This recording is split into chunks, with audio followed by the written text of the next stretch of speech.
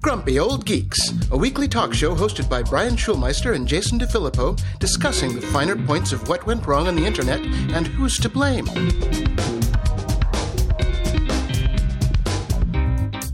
Welcome to Grumpy Old Geeks, the podcast where we channel our inner curmudgeon and discuss all things tech and pop culture. I'm Jason DeFilippo. And I'm Brian Schulmeister, and I'm wondering if ChatGPT did a rewrite of our intro. Yes, they did. Yes, they did. They did that last week when Dave was here. Okay, I didn't listen to that one. And I liked it so much, I kept it. Nice. I thought it was pretty good. Very good, very good. We got a little follow-up here from Kristen. I used to listen to your podcast within the Missouri correction systems, whereas I became a huge fan. However, my question is, why isn't your particular show available on Pandora, radio's podcast feature? I would assume your crowd base would grow significantly since it's one of the highest music platforms. I dislike having to download other software to listen to you guys, and I really do miss your show greatly. Thank you for all the laughter and updated tech news. Thank you for listening, Kristen. And two things. One, Pandora is quite possibly the least listened to app that's out there. So we're definitely not going to grow significantly. But I thought we were on there. So I went ahead and I submitted our show last night, and we are now on Pandora. It re-put us on Stitcher as well. Stitcher actually has all of the episodes, but for some reason, Pandora, which is probably why it is not the biggest listener out there, only cherry-picked like 470 a few of our episodes. And so the latest ones aren't out there. So if you'd like to, Kristen, please write to Pandora and say, hey, go get the rest of the episodes, because they got our RSS feed. They should be able to get it.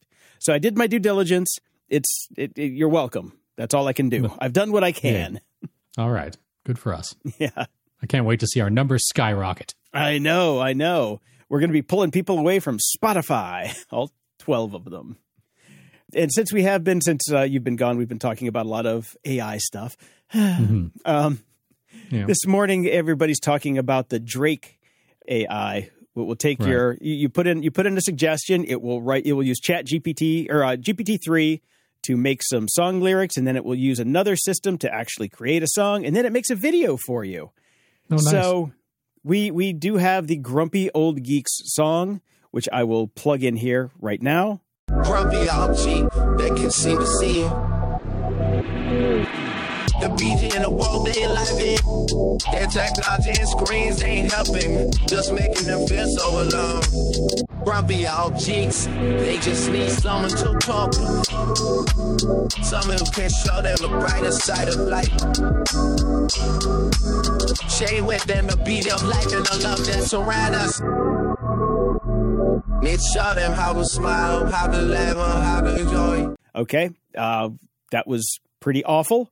What do you think, Brian? Do you think that we can take this on the road with us? No, I think that they have captured Drake's lyrical ability perfectly. It's horrible. It's horrible. Yeah. Oh yeah. It's not good. It's not good. Yeah, somewhere like a couple of weeks ago, somewhere on our Discord, I had ChatGPT write a song about Grumpy Old Geeks. The lyrics are posted in there somewhere. It was much better than this. Sorry, Drake. In the news, Brian, Section 230 is going up to the Supreme Court next month. Okay. I don't know. Their track record lately has not been good. So I'm kind of worried about how this is going to play out, because if they do anything significant to Section 230 of the Communications Decency Act, the internet could change fundamentally for, I don't know if it's going to be for the better or for the worse, because it could take down basically the thing. Yeah, it could completely destroy social media, but that might be good. But that's not necessarily a bad thing. Yeah. I know. Yeah, I this is one of those ones that I'm so torn on, because I can see it going either way, really. It all depends on the interpretation and then what's done with it and what laws get passed subsequently. So it's just so open to interpretation right now. And that's the real worry, because I don't want this particular Supreme Court doing that interpretation. No shit. That's what. Yeah. So I'm like, either way, it's going to be interesting. It is going to be interesting, because something we'll be following. That's for sure. Yeah. As soon as this thing starts to roll through the courts, I'm sure everybody on the planet's going to be covering it because it's going to affect everybody on the planet. But I do have a bit of good tech news, or interesting tech news, I should say. This comes in the way of a thing called gravity batteries. What they're proposing is using basically gravity and inertia in old mine shafts to generate electricity. So you basically drop a big heavy object down a mine shaft. That rope that is holding the thing gets to turn a turbine, and the gravity from dropping the big heavy thing generates electricity. Mm-hmm. Okay, we've got lots of mine shafts. We've got lots of rocks, so kind of makes sense that you would want to do that. And it seems to be fairly cost effective. And they do believe that there's enough potential energy with the mines and the rocks that we can drop down them to literally power the planet, which Amazing. I know is a very large, statement, and it would take a very long time to get into place. But it seems like turning that kinetic energy from gravity, since we've already dug the holes, why not? I think I like good news like this. I think this sounds great. Let's keep researching this. Let's do a test. Let's spin up a test, people. Let's get going. Yeah, time's ticking. We do have the counter news that I saw in the news last night out of China, where they have figured out how to make liquid metal robots. So Terminator 2 is coming very soon. That's what we need. Yeah. Yeah. Fantastic. Okay. Well, speaking on batteries, Tesla, the often maligned company right now because the CEO is a fucking asshat, which we can all agree about, but still a pretty good company, and one that's supposedly in lots of trouble, but they are spending $3.6 billion to build a semi and a battery factory in its Nevada complex, which is great. It's a lot of money being spent, and 2 new factories. They'll be hiring over 3,000 additional workers. They will be manufacturing the 4680 type batteries, while the other will be Tesla's first factory to mass produce the Semi, which a lot of people don't talk about. They've delivered their first production semis to Pepsi in December 2022, 5 years after it first showed off the electric rig and following several delays, but they're rolling out now. These trucks use less than 2 kilowatts of energy per mile and can go between 300 and 500 miles on a single charge. That is a lot of gasoline that's going to be saved by long-haul truckers. Definitely. Yeah. So... Any news about the Cybertruck? No. Well, the Cybertruck was always a sideshow for the fucking Musk freaks. So this is the real stuff. This is the stuff that's going to save this company's stock price. This is insane. Yeah, definitely. They're claiming owners will enjoy an estimated fuel savings of up to $200,000 within the first 3 years. I mean, this is what this stuff is for. Let's do it. Go Tesla. Okay. Well, I heard the stock did pop a little bit after that. Yeah, it's popping a bit. So yeah. Spotify is going to cut about 6% of their jobs. They got rid of Joe Don Rogan, Ostroff. one of them? No, sadly. Well, he's coming up. His contract is coming up at the end of the year, so we'll see what they're going to do with the old Roguemeister. But Don Ostroff, their chief content and advertising business officer, is leaving, which is interesting. I think Don is probably the one that made that Joe Rogan deal. So maybe I don't know, but. Shares are up there because, nothing makes the stock pop like making people's lives worse. So I guess that's what Spotify is in the business of, especially if you're a musician. Why just fuck the musicians? Yeah, why not? Of course. Let's fuck everybody. Let's expand our repertoire. Yeah, Vox Media is also laying off 7% of their staff, which, okay. I mean, they've got The Verge, The Dodo, and New York Magazine as part of their thing. Maybe that 7% is getting kicked out because of good old ChatGPT. Who knows? So who knows? I mean, we've been talking about all these layoffs in the tech sector for quite some time. Some of it is AI, I'm sure, because you can do more with less people. Some of it is what we've been discussing for a long time. The advertising model has tanked and crashed. And if you're not making the money, you can't keep the people employed. And that's a big part of it. Ad revenue's down across the board. While simultaneously, the Justice Department is suing Google to break up its floundering ad business as well right now, which this is not surprising. Day late and a dollar short. It could have done this a couple of years ago, and maybe the ad market wouldn't be in the toilet like it is now. But we'll see what happens. I mean, they're basically saying that Google has pushed everybody else out of the place, and they're the number one people, and they're using anti-competitive, exclusionary, and unlawful means to eliminate or severely diminish any threat to its dominance over digital advertising technologies. All of which is, of course, true. That's called doing business without regulation. So let's regulate. I'm fine with that. No. Okay. Also file under no shit Sherlock. TikTok has confirmed that its own employees can decide what goes viral. Wait, are you saying they've got their finger on the button? Yes, they do. Are they tilting the deck? Yes, and it's called the heating button. Mm-hmm. Yes, so the U.S. employees do have the ability to boost videos, and they say that it's in order to introduce celebrities and emerging creators to the TikTok community. Okay, a.k.a. cheating. But gaming the system. Yep. Mm-hmm. It's their system, so they're allowed to game it. Nobody said life is fair. Ever. Yep. So, well, in related news over at Twitter engineers can still use God mode to tweet as any account, claims a whistleblower. They basically said Twitter engineers still have access to an internal program formerly called God mode that lets them tweet from any account. It remains on the laptop of any engineer who wants it, requiring only a production computer and a simple code change from false to true. Screenshots of the code, including an October complaint filed with the FTC, show a warning to anyone attempting to use it. Think before you do this. Yes, that has stopped many people.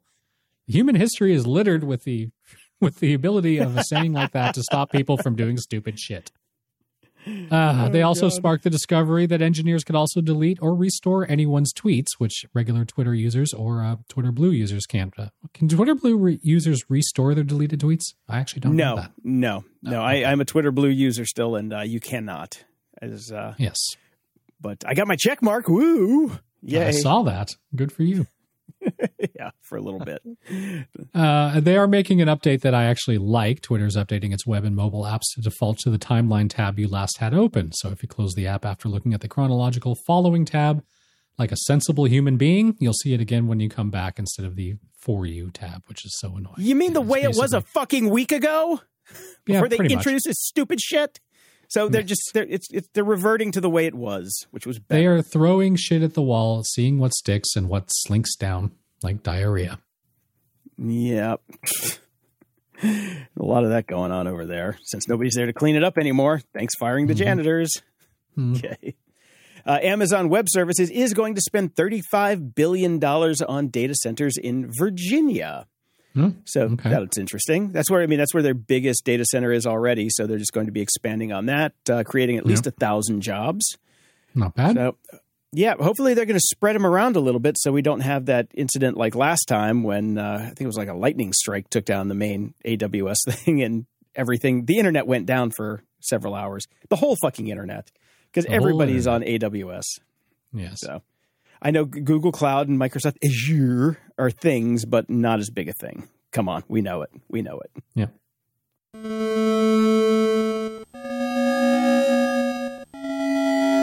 Media Candy. So in between my flights and travel over the holidays and then my subsequent downtime, which I discuss a bit in Security with Dave, I've had an awful lot of time to catch up on media and watch things. So here is a list of everything I've seen recently. Okay. First up, Easter Sunday, which is a comedy from Joe Coy, who is a very funny comedian. He has been trying to transition from stand-up comedy to, kind of the mainstream success. I think he had a couple pilots and none of those flew, and he got a movie done, and it was fine. Oh, damn it. It's I think if you're Filipino, this might be the most funny movie that's ever been made. But it is a bit too formulaic. I think that they played it safe way too often. He's a very, very funny stand-up comedian, and he's kind of like out there. And I wish that this had more out there stuff. I wish it didn't feel so like we need to make a mainstream movie. And it's a mainstream comedy, and it shouldn't have been. If it would have been weird, it would have been great. That's my thought. That's too bad because I saw you put this in here and I hadn't heard of it, and I'm like, oh, let me go check that out. And then I'm like, it's not free yet. I have to pay for it, so I'll pass. But I do like his latest stand-up. I thought was fantastic. I was cracking. He's an amazing stand-up. Yeah, absolutely amazing. And I wish there was more of that energy in this, but there's not. So, oh well. Next, Elvis. Fantastic movie, really good. Really? Okay. Yeah. The one thing I will have to say about this is could you have cast anybody else as Colonel Tom Parker besides Tom Hanks? Because you cannot not know it's Tom Hanks. It just drags me out of it every time he's on the screen. I'm like, it's Tom Hanks. But he's got that effect now, doesn't he? Yeah, it's you can't not think Tom Hanks, even though they did a really good job with makeup. He did a really good job with the accent and the way he phrased things. It dragged me out of it. It's Tom fucking Hanks every single time. But beyond that, the movie is absolutely fantastic. I really do recommend it. It's amazing. Really good stuff. I watched all 7,584 hours of Madoff, The Monster of Wall Street. The Netflix. You mean all 4 episodes? Yes. Only 4 episodes. But they're all, okay, Jason, it could have been 1. That's all I'm saying. This could have been a movie, not a miniseries. It was good, but again, I just felt like they kept repeating the same things. There's not that much there. There's what he did. Could have been a 2-hour movie. End of story. Yeah, I watched the first episode, most of the first episode. I will say that they did a pretty good job with the recreations and the transitions. Yeah. So they had a big budget on it, a really big budget. Very Maybe too well much done. of a budget. I think so. They could have limited it a bit. Yeah. It was very well done, but it did not need to be the full runtime ends up being like almost 7 hours or something like that. Didn't need to be that long at all. No. But very well done. I watched Encanto at the Hollywood Bowl, the live action performance of many of the songs from Encanto. Extremely well done. Thoroughly enjoyed it. Would have loved to have taken the kid to that. That would have been awesome. I watched Strange World, which is the new Disney movie.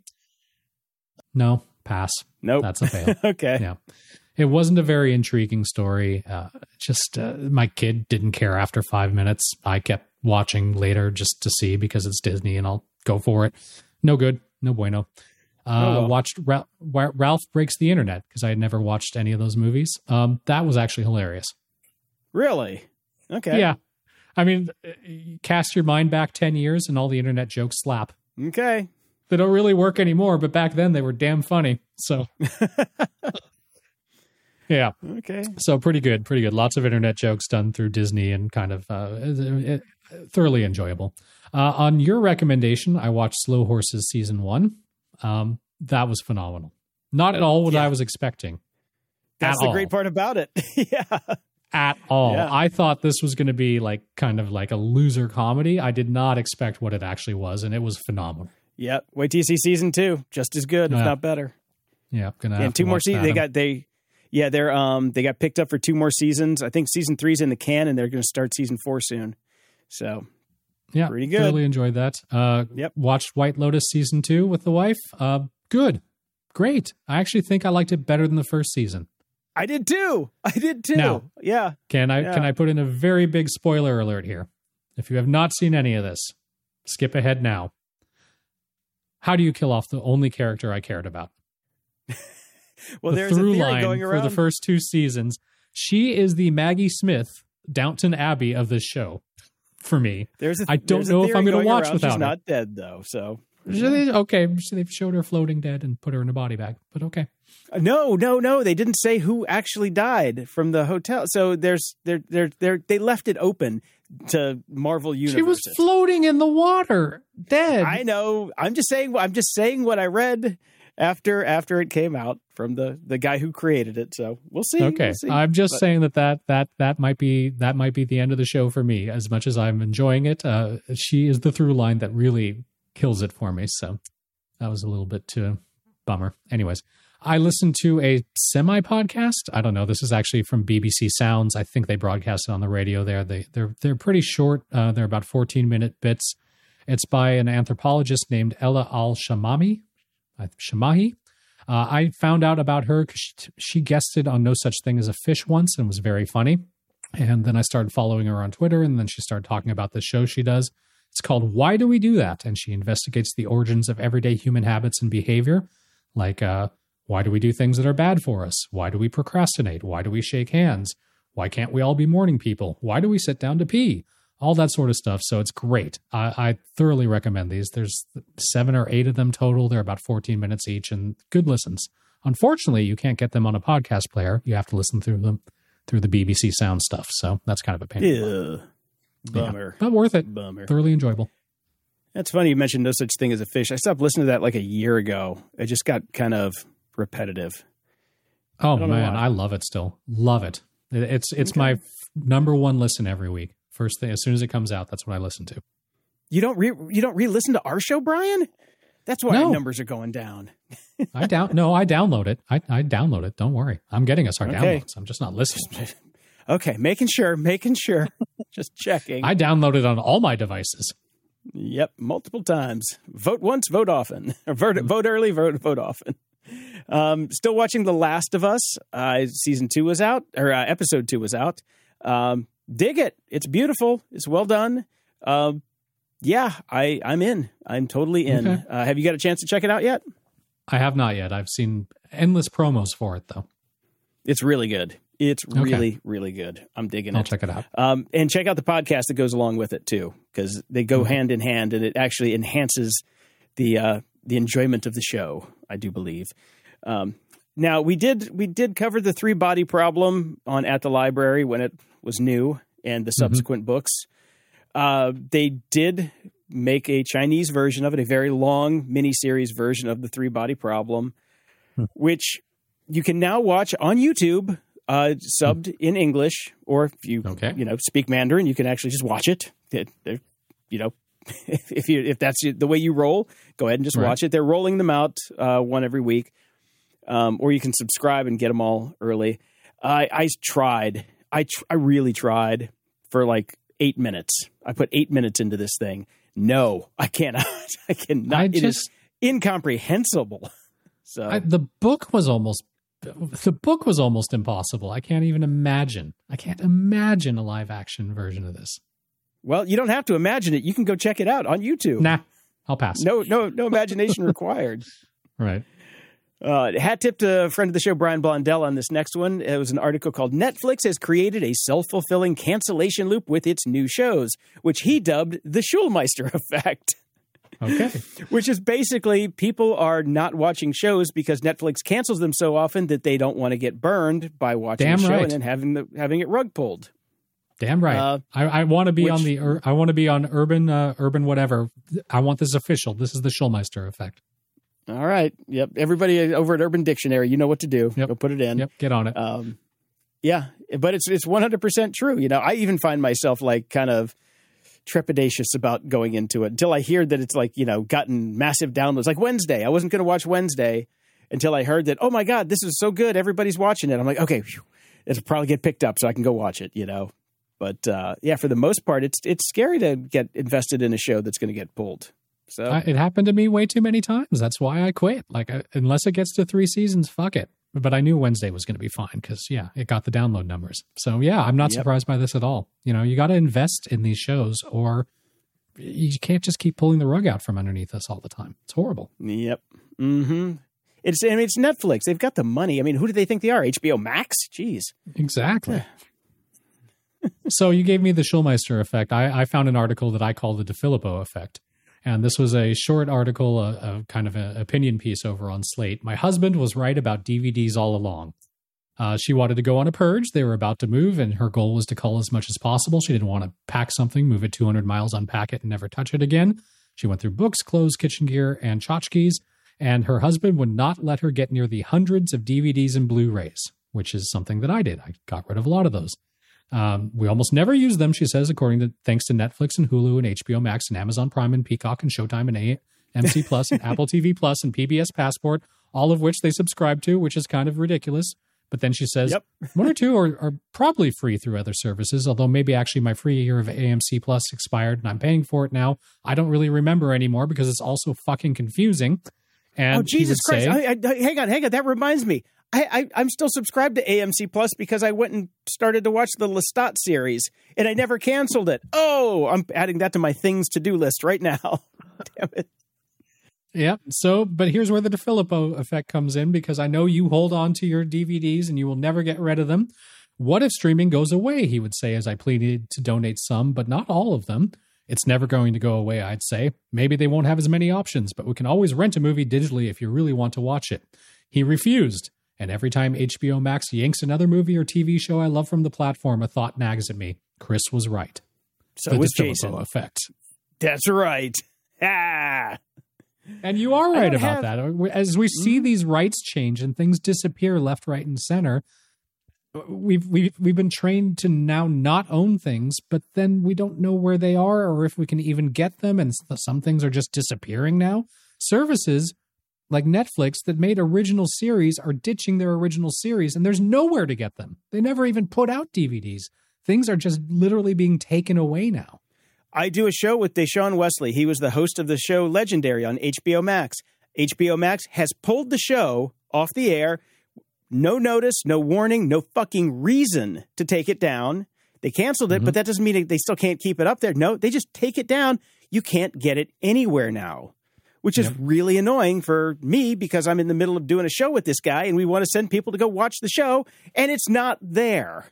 It is infuriating. Yep. And I still don't give a shit about Avatar 2. Who does? Oh, well, tons of people.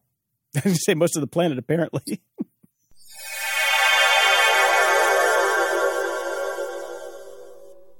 Everyone needs a world-class VPN. Grumpy Old Geeks recommends private internet access to protect your online privacy and identity. Private internet access never keeps any records of their users' online activities, so you can be assured that you have complete privacy and nobody knows what you're doing online. No matter your technical skills, private internet access is one of the easiest VPN apps out there. All it takes to connect is just one click or tap, and your data will be encrypted instantly. With just one private internet access VPN subscription, you can connect up to 10 devices at the same time. Go to gog.show/VPN and sign up today. For a limited time only, you can get our favorite VPN for just $2.69 a month when you sign up for 2 years. gog.show/VPN. That's gog.show/VPN. Warmer, sunnier days are calling, and it's time to fuel up with Factor's no prep, no mess meals. Meet your wellness goals in time for summer, thanks to the menu of chef-crafted meals with options like Calorie Smart, Protein Plus, and Keto. Factor Fresh's never-frozen meals are dietitian-approved and ready to eat in just 2 minutes. So no matter how busy you are, you'll always have time to enjoy nutritious, great-tasting meals. Make today the day that you kickstart a new healthy routine. What are you waiting for? Step into a world of endless culinary delight with over 35 enticing meal options and over 60 tantalizing add-ons refreshed weekly. This May, supercharge your wellness journey with dietitian-approved dishes built on ingredients you can count on. Treat your taste buds every day from sunrise to sunset with effortless, nutritious choices, spanning from energizing breakfasts to delectable desserts. Indulge in the luxury of restaurant-caliber meals right at home. Savor the sophistication of filet mignon, the freshness of shrimp, and the bold flavors of blackened salmon. Simplify your life with Factor meals, ready in just 2 minutes. Say goodbye to grocery runs, tedious prep, and cleanup. I love these things. I can't even tell you what I had this week because I had so many of them. But that's the great thing about Factor. Every week you have new options, and they're delicious. And you can tailor your eating experience with 6 specialized menu options. Whether you're looking to cut calories, boost protein, go meat-free, or maintain a well-rounded diet, they make it easy to support your lifestyle goals. Tune in to taste, convenience, and wellness with every bite. Head to factormeals.com/grumpy50 and use code grumpy50 to get 50% off your first box, plus 20% off your next box. That's code grumpy50 at factormeals.com/grumpy50 to get 50% off your first box, plus 20% off your next box while your subscription is active. What makes a life a good one? Is it the adventure you have? Or the friends you find along the way? Maybe it's pursuing your passion while striving to protect, defend, and save what you believe in every single day. So, what makes a life a good one? In the Coast Guard, we think it's all of the above and more, but you'll have to find out for yourself. Visit gocoastguard.com to learn more.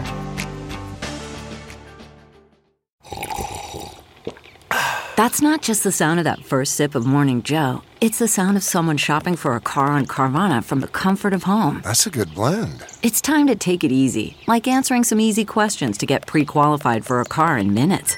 Talk about starting the morning right. Just like customizing your terms so your car fits your budget. Visit Carvana.com or download the app to experience car shopping the way it should be. Convenient, comfortable. Ah. Ups and doodads. I went on a bit of a spending spree thanks to both a good friend who works at Apple, their discount, and being in the States where prices are cheaper. So I upgraded a couple things that needed some upgrading. I got an Apple M2 MacBook Air Midnight. This is the best computer I've ever owned. 2 questions about it. What were the specs and how are the fingerprint problems? Well, I didn't go crazy with the specs because basically I'm a podcaster and a manager. I don't actually do much anymore. So it's just the 8 gigabyte memory.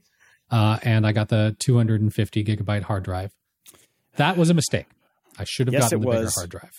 So the memory has not been a problem at all, but the drive definitely, like I've had to pay attention. I've had to pull things off that I would have left on the internal drive and move them to external drives and all that. Kind of a pain in the butt.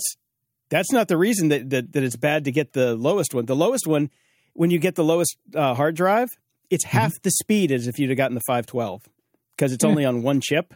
So it is literally half the speed of what it should be. So it's still the fastest computer I've ever had, Jason.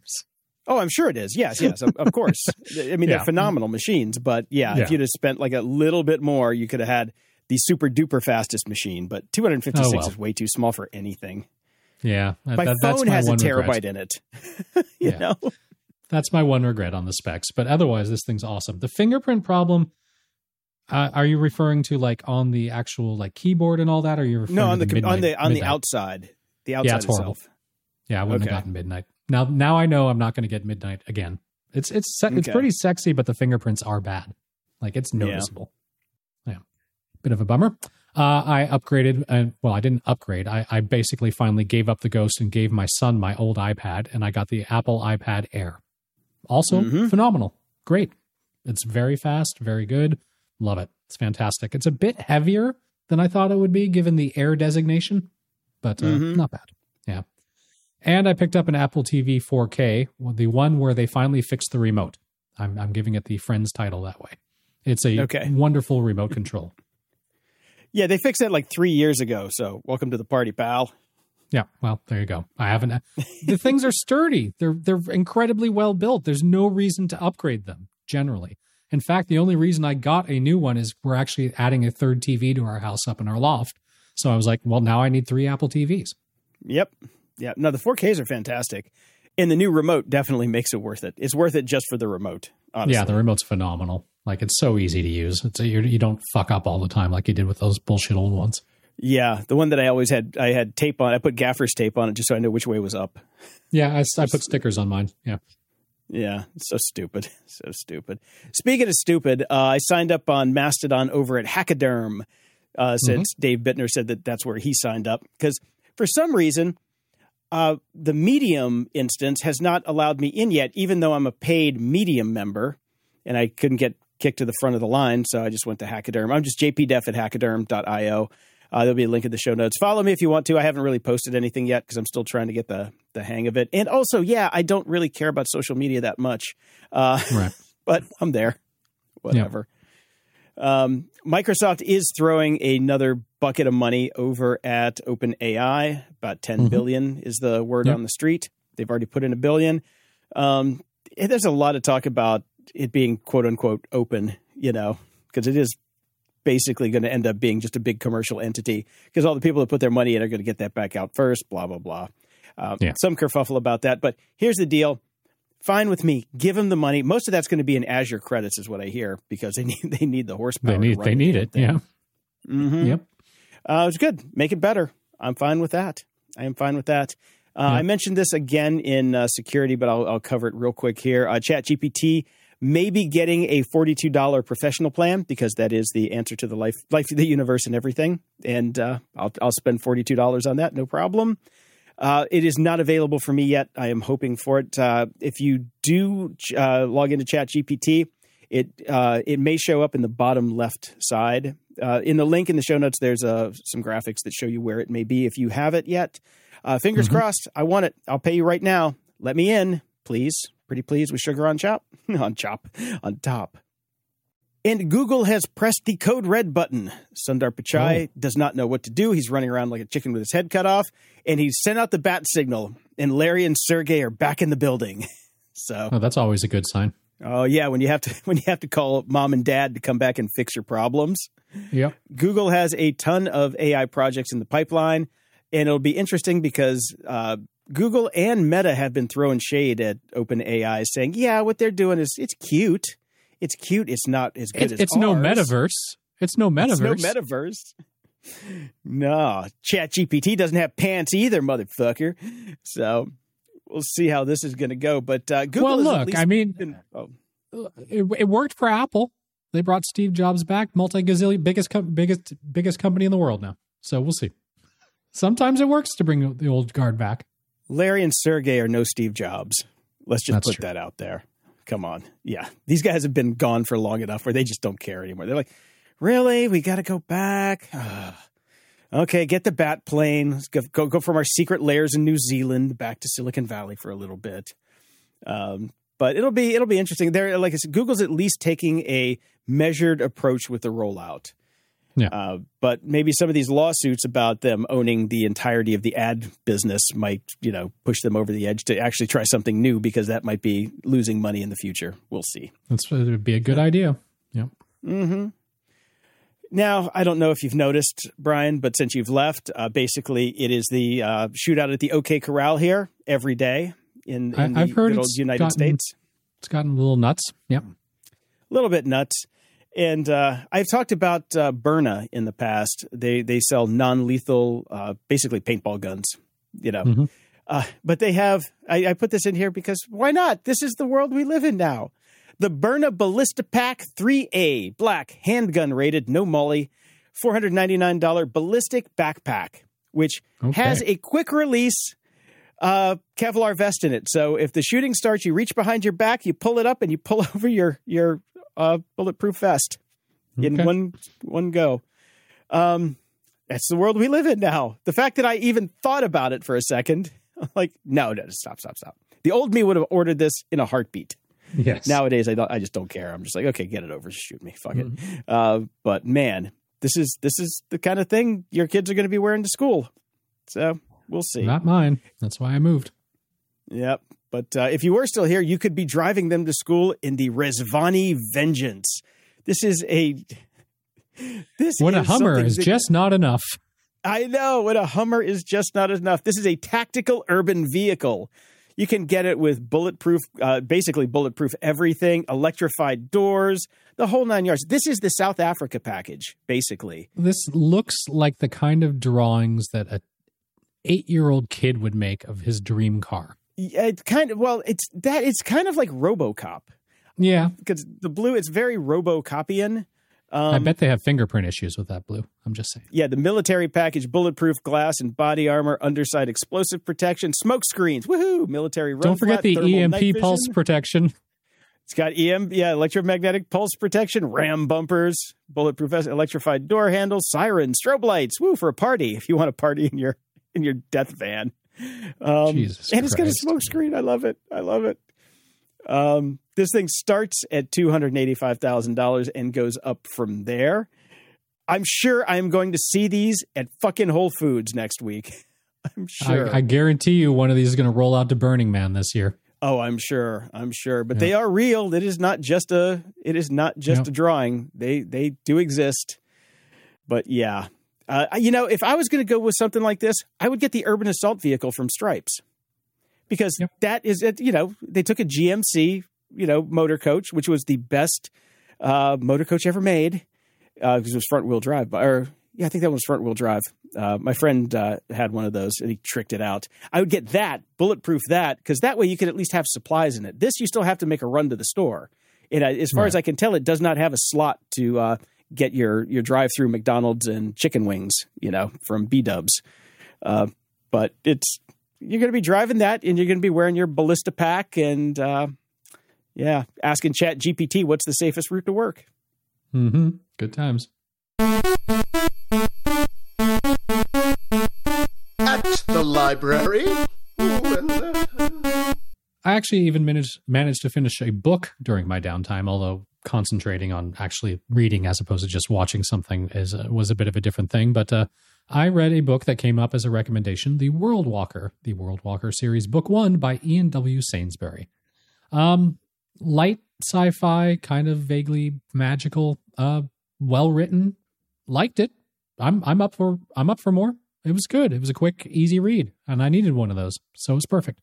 Okay, 2 things about when you first put this in here. I do have a problem reading. I'm slightly dyslexic, and I read that as The World Wanker the first time I saw it. I'm like, oh, okay, Brian. No, that was one of the things I watched on TV, Jason. Yeah. Okay, yeah. And when I saw Ian W. Sainsbury, I'm like, I recognize that name, and for a minute I thought it was Ian Tregellis who did the Milkweed series. Yes. Which it obviously it is not. So I went and saw, I'm like, hey, what's Ian Tregellis up to nowadays? And he wrote a 3-book series called it's basically called The Alchemy Wars. Did you read that? I couldn't remember. I reviewed 2 of those books on this very podcast many, many years ago. Okay. Did not like them. And I never finished the series because I just couldn't get into it. Okay. Because I started listening to book 1 and I kind of dig it. I kind of dug it. Well.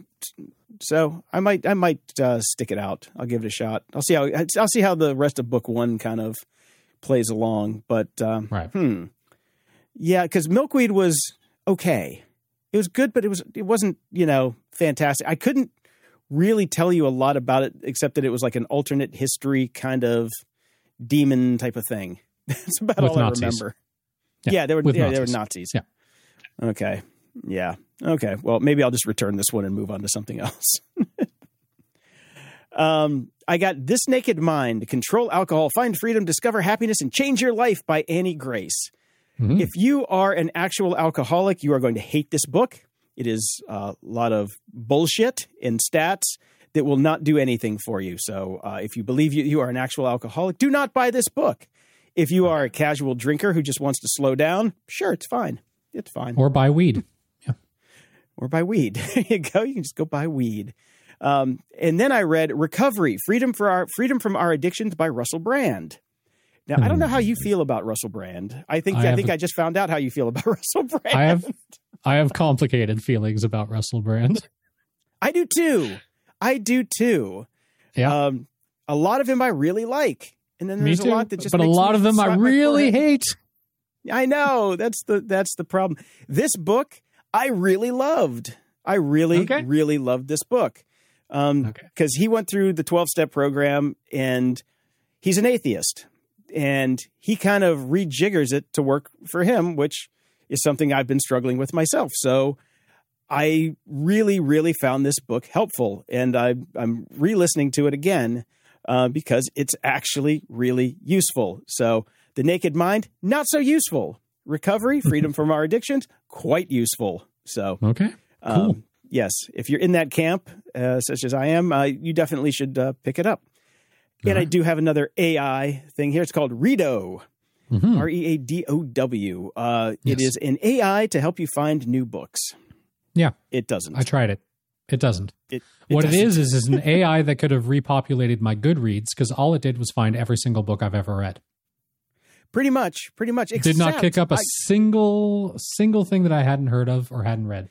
Yep. The first order of business, I was going to put in The Hitchhiker's Guide to the Galaxy, which it doesn't have. You cannot just put in The Hitchhiker's Guide to the Galaxy. They have The Ultimate Hitchhiker's Guide to the Galaxy. So it's really stupid when it comes to searching. It just gave me back a bunch of Terry Pratchett and all the other stuff that it's basically everything I've already read. Nothing. Yeah, it's pretty simple connections based on sales statistics, probably pulled from Amazon or something. So nothing surprising. No, the one thing about it does have a seizure-inducing background when you actually start to search. That's true. God. Yeah. Good God. Yeah. Do not, if you have any problems with flashing lights or just annoying visuals, definitely skip that one. You might end up in the hospital. Mm-hmm. Security? Ha! We are joined, as usual, by Dave Bittner. Dave is the host of several podcasts, including the Cyberwire podcast, Hacking Humans with Joe Kerrigan, Caveat with Ben Yellen, and Control Loop. He covers topics such as social engineering, law and policy, surveillance, privacy, industrial control systems, and operational technology. Woo! Welcome back, Dave. Thanks. Was that written by ChatGPT, or is that a Jason original? As I mentioned last week, because it was too long, I said summarize this, and that is the summary. Okay. All right. Pretty soon it's just going to be Dave's here, if I keep rolling. Yeah. Actually, pretty soon it's going to be Dave's not here. ChatGPT did it all. Well, more important than me being here, Brian is back. So welcome back, Brian. We missed you. Thank you. Thank you. Thank you for stepping in and sorting things out while my butt was being examined repeatedly. Yes, I know indeed. I'm about to be the butt of many jokes. And yes, butt. I will do the quick summary of what has happened to me since I have not talked about it yet. I have, or had, we're not sure yet, colon cancer. Yay. Oh. Yeah. So, it's happening younger and younger. I urge anybody listening to this show that has not done their colonoscopy yet, go do it. It's happening younger. I think we're finding out what our entire generation being raised on processed foods is having. Those chickens are coming home to roost in our butts, as it were. Luckily, it was caught very early. I had surgery to remove the offending tumor. I am waiting on the reports on that to see if there need be any follow-up at all. Maybe potentially, just let's take care of this, a couple rounds of chemo, or oh shit, we didn't get it all. But the surgeon was very confident that he did what needed to be done. So we shall see. Again, very fortunate to have had it caught very early and dealt with it very quickly. And as Jason told me when I first started talking to him about this happening to me, they can fix that shit now. Yes, they can. That's what they're doing. So it is not a death sentence by any means. So hopefully I'm going to be around for many more years until ChatGPT takes over for me, and I don't need to be here anymore at all. Yeah. Well, I'm sorry you're going through that. I saw your Twitter poll. I did. I was actually contemplating. I enjoyed the break so much, not having to look at depressing tech news and all of a sudden having all this extra free time to be spent in pain downing Tylenol, that I was like, oh, should I even come back at all, or should Dave take over? And it was 89% to 11 for me to come back, unfortunately. So here I am. Oh, phew. But you got 11%, Dave. That's strong showing. Yeah, well, that's more than I thought. That would have been awkward. That would have been awkward. I don't know. I was kind of hoping. Not going to lie. Well, you could just pull an Elon and say, fuck it, and not pay attention to it, That was my follow-up on that, which got almost more likes than the poll. I was like, I will follow this poll, the poll results, just like Elon does. Oh, goodness. So let me ask you this, Brian. Did you have any indication that anything was amiss, or had you just gone in for a routine colonoscopy and this is what they found? I will say I had felt like I had vaguely IBS symptoms for 1 or 2 years. And I'd gone to doctors to talk about it. And again, as we've talked about many times on this show, you must be your own advocate. Do not rely on a doctor, because doctors are just like, yeah, okay, vague IBS stuff, eat more fiber. And that was about the extent of that. So I did go and do the colonoscopy probably, well, not earlier than they used to ask us to do it. You're supposed to start doing that around 50. I did, right. Just October of last year when I'm still 49. Now they say 45. And I would say you should do that. Definitely. So yeah. Something wasn't right, but I didn't think it was anything too extreme. I didn't have any of the symptoms like rapid weight loss and all that sort of stuff, all the things that you hear about. And there was no pain. There was no nothing. It was just, my bowels and my stomach were kind of not the best. And I just thought it was some sort of IBS thing. So, Well, thank goodness you went in, and hopefully the folks who are listening, take that as yet another reminder to go in and do it. I got mine done at age 52, I guess, last year, and the prep is unpleasant, but the procedure is really, I describe it as the best nap you'll ever take. Because, the procedure is absolutely nothing, and right. I didn't find the prep too horrible. Like you're basically fasting and you're drinking a really sweet Gatorade. and you poop a lot, and you lose a couple pounds, and there you go. Yeah, wasn't too bad. I'm glad I don't mind it too much, because having had this now, I will be on the at least every other year, if not every year, colonoscopy schedule for the rest of my life. So interesting. Yeah. See, when I went in and had mine done, and was clear, I don't have to go in for another decade, and I'm starting to second think that, why not go in 5 years? What's the downside? I don't think there is a downside. Yeah, exactly. I would recommend one do so, particularly if you just feel like something's a little bit off. It's definitely been a bit of a wake up call in terms of how I treat my health and paying attention to my own body and being aware of things that are a little bit off. We're not 20 anymore and can't write it up to just being a hangover or whatever it is, or it'll sort itself out in the long run, because it doesn't anymore. We're old. So being preventative is a very good thing. Yeah. They keep sending me tubes to poop in every year. They're like, here, poop in a tube, and we'll tell you if you need to come in for a colonoscopy. And they keep saying, nope, you're all good.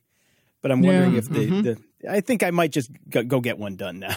I think you should go get one. I've heard different things. The surgeon that I had in particular really, here comes the puns, poo-pooed the poo-poo test and said that they're iffy. They're not terribly spot on. So yeah, my roommate did one of those. It came back positive, made her go get a colonoscopy, and the colonoscopy was they're like, you have the cleanest bowels we've ever seen. We don't know why it came back positive, so I'll just go get it done. Yeah, I could use it now. Yeah. I can definitely use it now. Yeah, I mean, the procedure itself is a nothing burger. It completely is. So do not be afraid of it. Go get it. If you're over 45, just go get it. I had a stroke. I'm not afraid of them sticking something up my butt. Come on. And it's funny, it was also one of those my iPhone is listening to me things, because as soon as I got the kind of diagnosis, you've got a growth, it could be a tumor, we're not sure, we're going to have to start doing all these tests and all that sort of stuff. Colon cancer was just everywhere in my feed, in the news. Pele died from it, Christy Alley died from it. You started to hear about upticks in it, and I just saw it everywhere. Obviously that's my brain making the selection, but it was everywhere. I was like, oh my God. Yeah, exactly. So go do it. Now, moving off my butt, Dave, I have some very important news for you. Yes, please. I went to Los Angeles during the Christmas break, and we finally took my son to Disneyland and Star Wars Land. Oh, okay. My God. It is so awesome. Go on. It is so well Come on, done. Brian. Talk dirty to me, Brian. Come on, let's go, man. I want to hear it. Don't leave out any details. Tell me everything, man. As you well know, Disney is they're very good at what they do. Their theme parks are above and beyond anybody else's theme park. Their attention to detail and everything that they do. No expense was spared in Star Wars Land, which is probably why there are only 2 rides. The one downside to Star Wars Land is there's not much to it. It's big. You can tell that they're going to expand it. There's basically empty areas everywhere. But the design is gorgeous. You feel like you're on some planet from Star Wars, and then you've got the people walking around and they stay in character. Chewbacca came up to Lucas. Kylo Ren came up to Lucas and asked him to join the dark side. And my kid said, yep, which I think surprised Kylo Ren a bit. He was all in. I'm like, great. There goes start saving that therapy money again. The rides were pretty phenomenal. The lines to get on them are huge, but just being in the land, walking around, they've merchandised the fuck out of it. I mean, you can spend thousands of dollars in 5 minutes there. The food's great. The restaurants are great. The drinks are great. I mean, everything is just run, do not walk. Get there. Well, I'm going there the first week of March. We're heading down to Florida to spend a week at Disney World, and the whole family's going. So this will be my first time in Star Wars Land, and I'm really looking forward to it. What I'm wondering specifically, having not been there, I am one of those people who, when I go to Disney World or Disneyland, and I might make my way under the berm, under the train tracks, over to Main Street, and I look down Main Street and I see the castle, I always get a little misty just seeing the castle. And what I'm wondering is, did you have any of that when you first saw the Millennium Falcon? Yes. It's stunning. Like, it's just like, why did this not happen when I was a kid? Right. Why was there not a full... Fall to your knees and weep openly. Yes, it's stunning. It just, I turn the corner and I'm like, oh my God, it's the fucking Millennium Falcon. Life size, as it were, as if it's a real thing that could be life size, but you know what I'm saying. Yeah. So let me ask you this. Did you ride the new Star Tours? I didn't do the new Star Tours because we didn't get back around to that. We're going to go back again over the summer, and we're going to do like the 2-day pass and spend a lot more time there. My kid wanted to be on the Haunted Mansion. We went on it like 3 times, and we did as much as we could, and the lines for Star Tours were pretty spectacular. So we decided we'll punt that one to next time. But I got my fix just being in Star Wars land. It was amazing. What was it like being there? You know, the place that you grew up with, and being there with your son. Amazing. It actually really was. It was, seeing it through his eyes was amazing. And just because I knew the park so well, I got to show him little things that people probably don't notice or realize. And it was a lot of fun imparting my own particular experience to him and like going, I used to work here. You worked there? Yep, I sure did. I avoided things like, and then I made out with a tourist over there. Right. Yeah. Right. So, skip those kind of horny. Yeah. And then, let me tell you what I used to get up to on the Haunted Mansion, son. Right.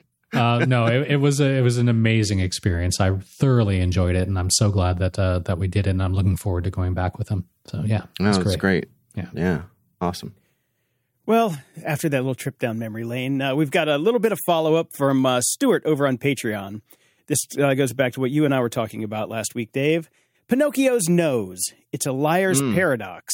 It was actually used in an episode of the original Star Trek, Mudd's Women, when Kirk and company are trapped on a planet of androids who want to keep them prisoner, but they turn them off by making increasingly bizarre statements. The liar's paradox breaks the androids. This being the original Star Trek, most of the androids are hot women. Hell yeah! Fembots, yeah. Yeah. Yeah. Interesting. I've been trying to break GPT all day, but it keeps coming back with answers for me, so I have not been able to replicate it falling apart, unfortunately. Yeah, and I suppose it's just going to keep getting better. I mean, because it feeds back on itself. So, we're not quite at Skynet, but hold on to the bar. Yeah, I didn't get this in the show notes, but I did see that a couple of different news stories about how it passed like an entrance exam to a college, and it passed like a law school entrance exam. Like not with stellar, like it wasn't the best score ever, but it fucking passed. Right. Yeah, I got a C on the law exam and a B plus on the I think it was Wharton, the Wharton exam for economics. So, I mean, better than most, right? I know a lot of people that didn't pass their law exam, so yeah, doing better than my loser friends, I guess. Yeah, I saw an interesting write-up last week from someone who was teaching, I think it was a cybersecurity class with the SANS Institute, so fairly high-level sort of thing. And they came at it as asking all the students to have ChatGPT open and active during the class. And they said it was really that experience and having it available really enhanced the experience for everyone, because if you were someone in the class who had a question about something or didn't quite understand something, you could ask ChatGPT about it, and odds are it would give you a good explanation, so you weren't left behind. You also didn't bring the class to a screeching halt by asking the question. And it just and it was so much faster and more efficient than trying to do a Google search for the same thing. I mean, isn't this already? I see the parallel between when the first handheld calculators started to pop up in schools, and everybody freaked out about it and said, "You can't have a calculator in class. You have to learn the math." Isn't it just another tool that we're going to start using? That's just going to become commonplace. That helps us. I think so. Yeah, and I think certainly in our era of coming up in school, there were some teachers who embraced the use of the calculator and others who absolutely forbade it. Yep. And I think we're going to see the same thing. And that in itself is an interesting little social experiment. Yep. Well, since we're on the topic, we've got a little bit more follow-up here. Reluctant Bookie writes in, I decided to ask ChatGPT about the GOG podcast, and it told me that the show was very popular and ended in 2020 after 8 years of episodes. I had a good laugh. We do need those fact checkers. So I asked it the same thing, and here's what I got back. It said, the Grumpy Old Geeks podcast is a weekly podcast that focuses on technology and pop culture. The show is hosted by Jason DeFilippo and Brian Schulmeister, who are both experienced technology professionals and self-described geeks.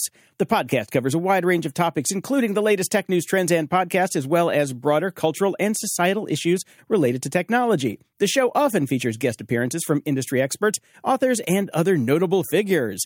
The GOG podcast began in 2014 and is available on various podcast platforms such as Apple Podcasts, Spotify, and Stitcher, which is still wrong because we published our first episode on March 25th, 2013. So it may be wrong. It may be wrong a little bit, Jason, but it's also a better write-up than you and I have ever done about our show.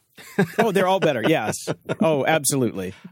And let me just say my favorite segment of Grumpy Old Geeks is Author's Corner, where you sit down and speak with notable authors about their books. That's one of my favorite features of the show.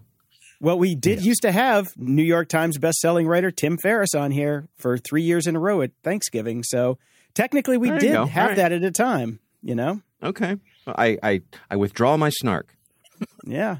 It does cherry pick. And yeah, I mean, again, it illustrates the point that this is a tool. It's not the be all end all. It may get there eventually, but it's something again, even at my job, I've basically encouraged.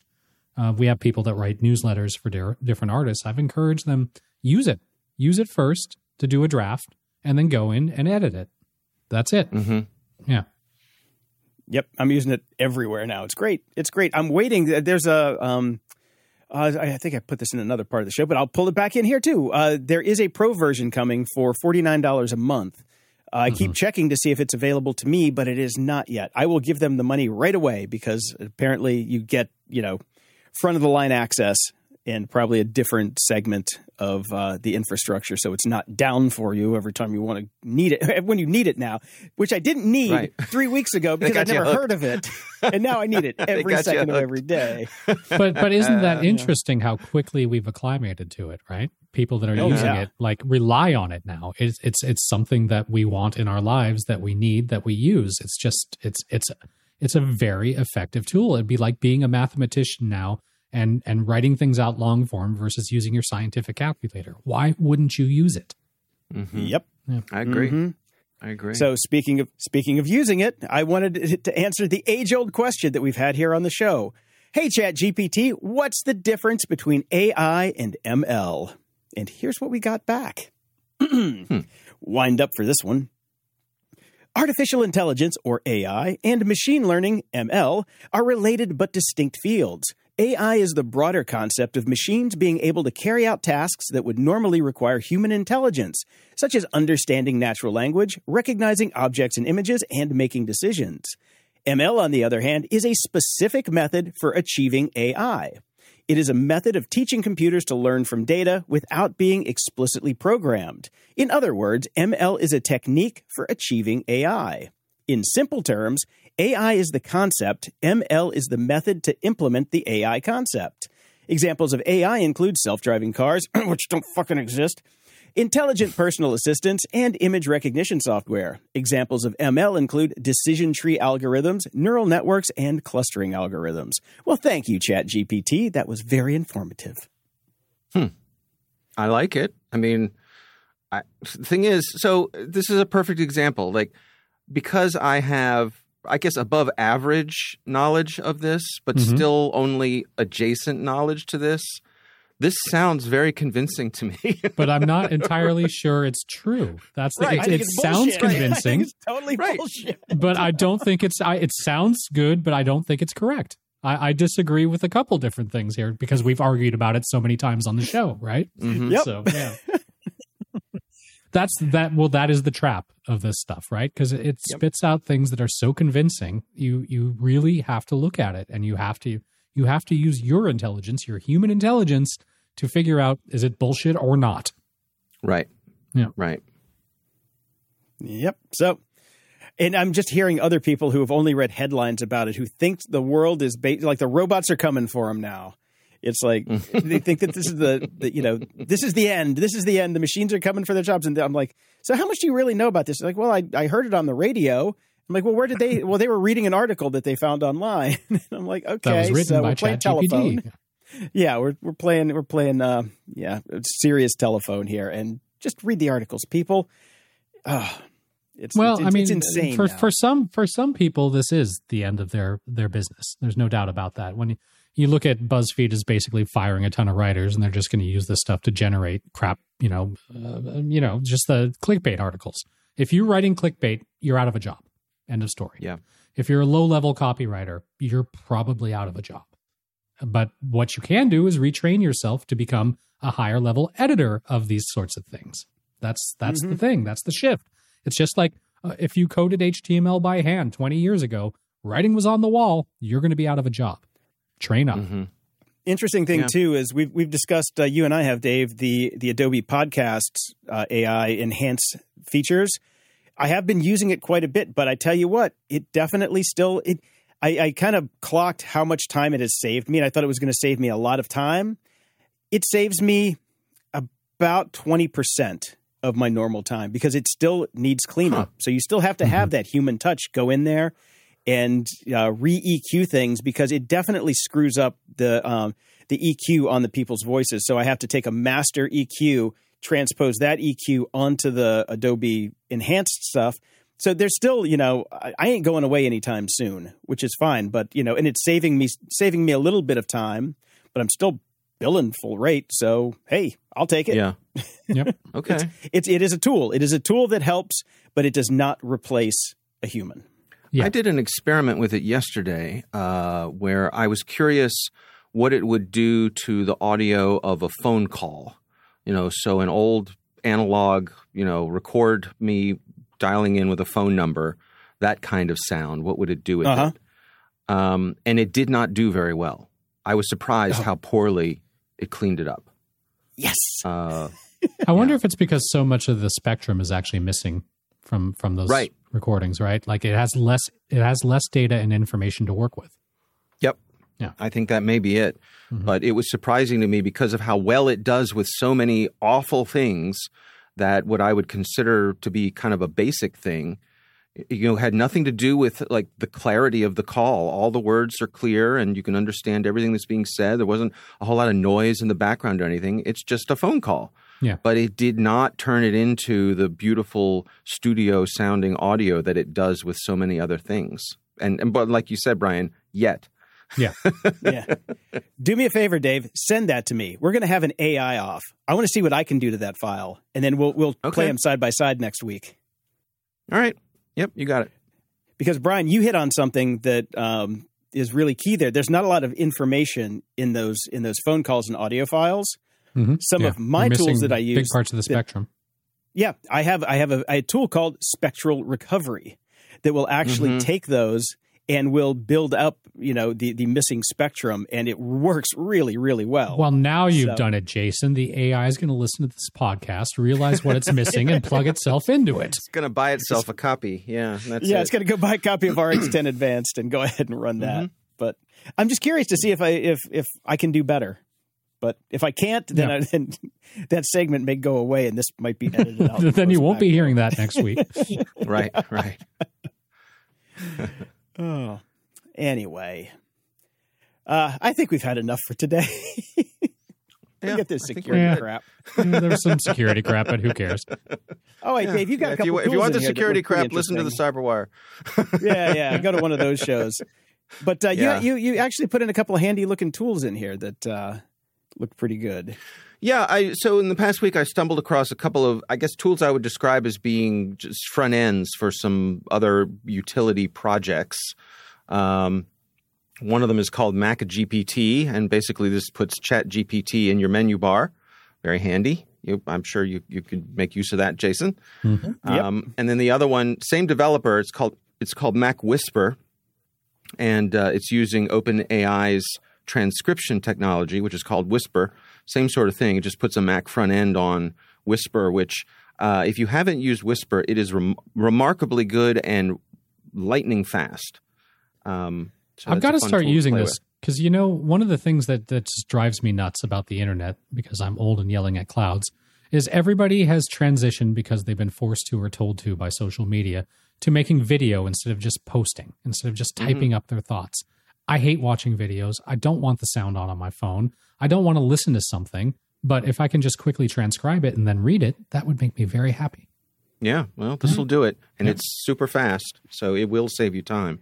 Excellent. And Whisper is open source. You'd actually download that and install it on your computer, right? Because I was looking at the Mac Whisper utility that you posted here, and it said nothing leaves your computer. So you actually have to download and compile Whisper, I believe, right?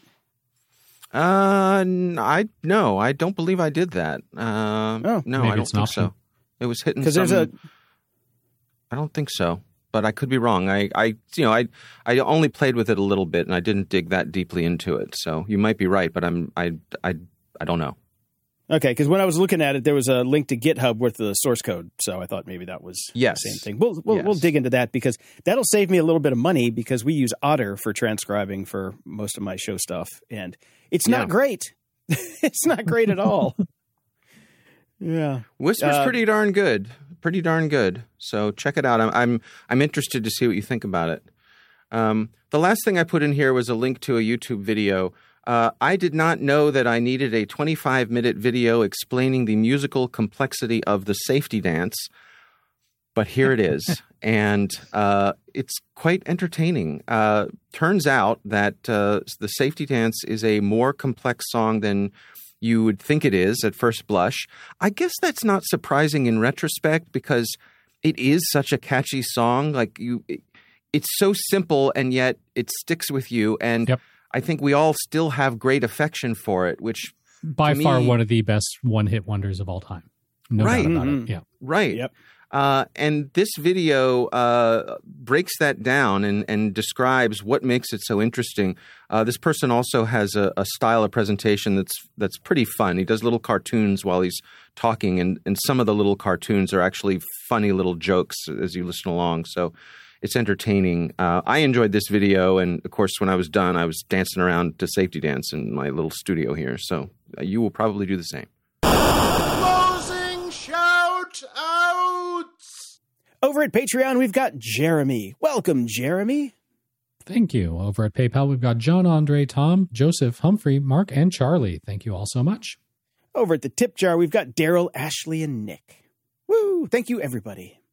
Thank you. And we have a new 5-star review. It says, "You complete me." And this is from Chatty G33K, Chatty Geek. Chatty Geek. In Australia. I just had to download Apple Music, to be able to post a review. These guys keep putting out great content, and Dave Bittner, I really like his perspective and security. Ha. Thank you so much. Thank you so much. And welcome back, Brian. It's good to have you. I'm glad the poll went in our favor.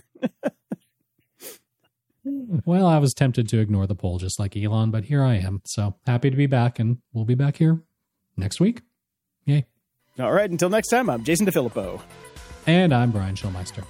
Thanks for listening to Grumpy Old Geeks. If you enjoy the show, visit gog.show/donate to help us keep the lights on, and we'll love you forever.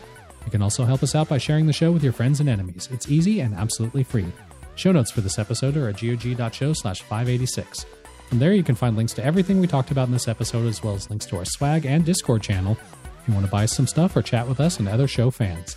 You can also head over to gog.show/contact and send us your feedback or questions that we can read on the air. And if you're so inclined, please head over to gog.show/review and toss us a snarky review and preferably 5 stars. Stay grumpy.